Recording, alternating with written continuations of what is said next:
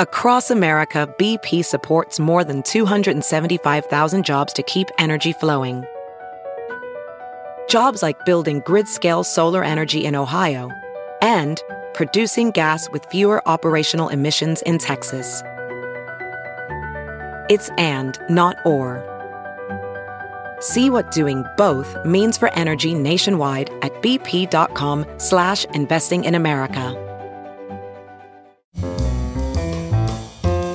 This is Merriam-Webster's Word of the Day podcast for September 18th. Brought to you by the new Merriam-Webster's Advanced Learners English Dictionary, designed for students and teachers of English as a second language. Learn more at learnersdictionary.com. Today's word is contraption, spelled C-O-N-T-R-A-P-T-I-O-N. Contraption is a noun that means device or gadget. Here's the word used in a sentence.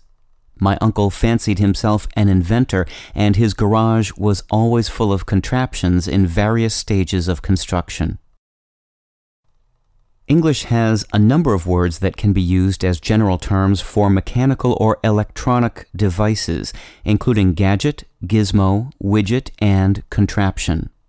In addition to their meaning, these four words also have a couple of other things in common.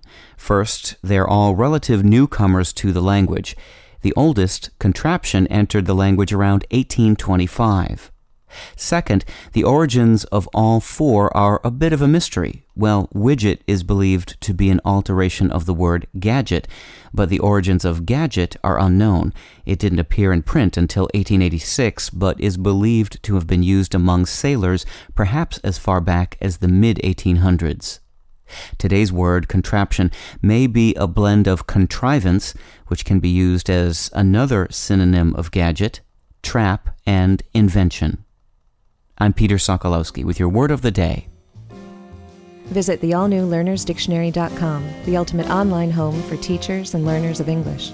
A free online dictionary, audio pronunciations, custom study lists, and interactive exercises are available now at learnersdictionary.com.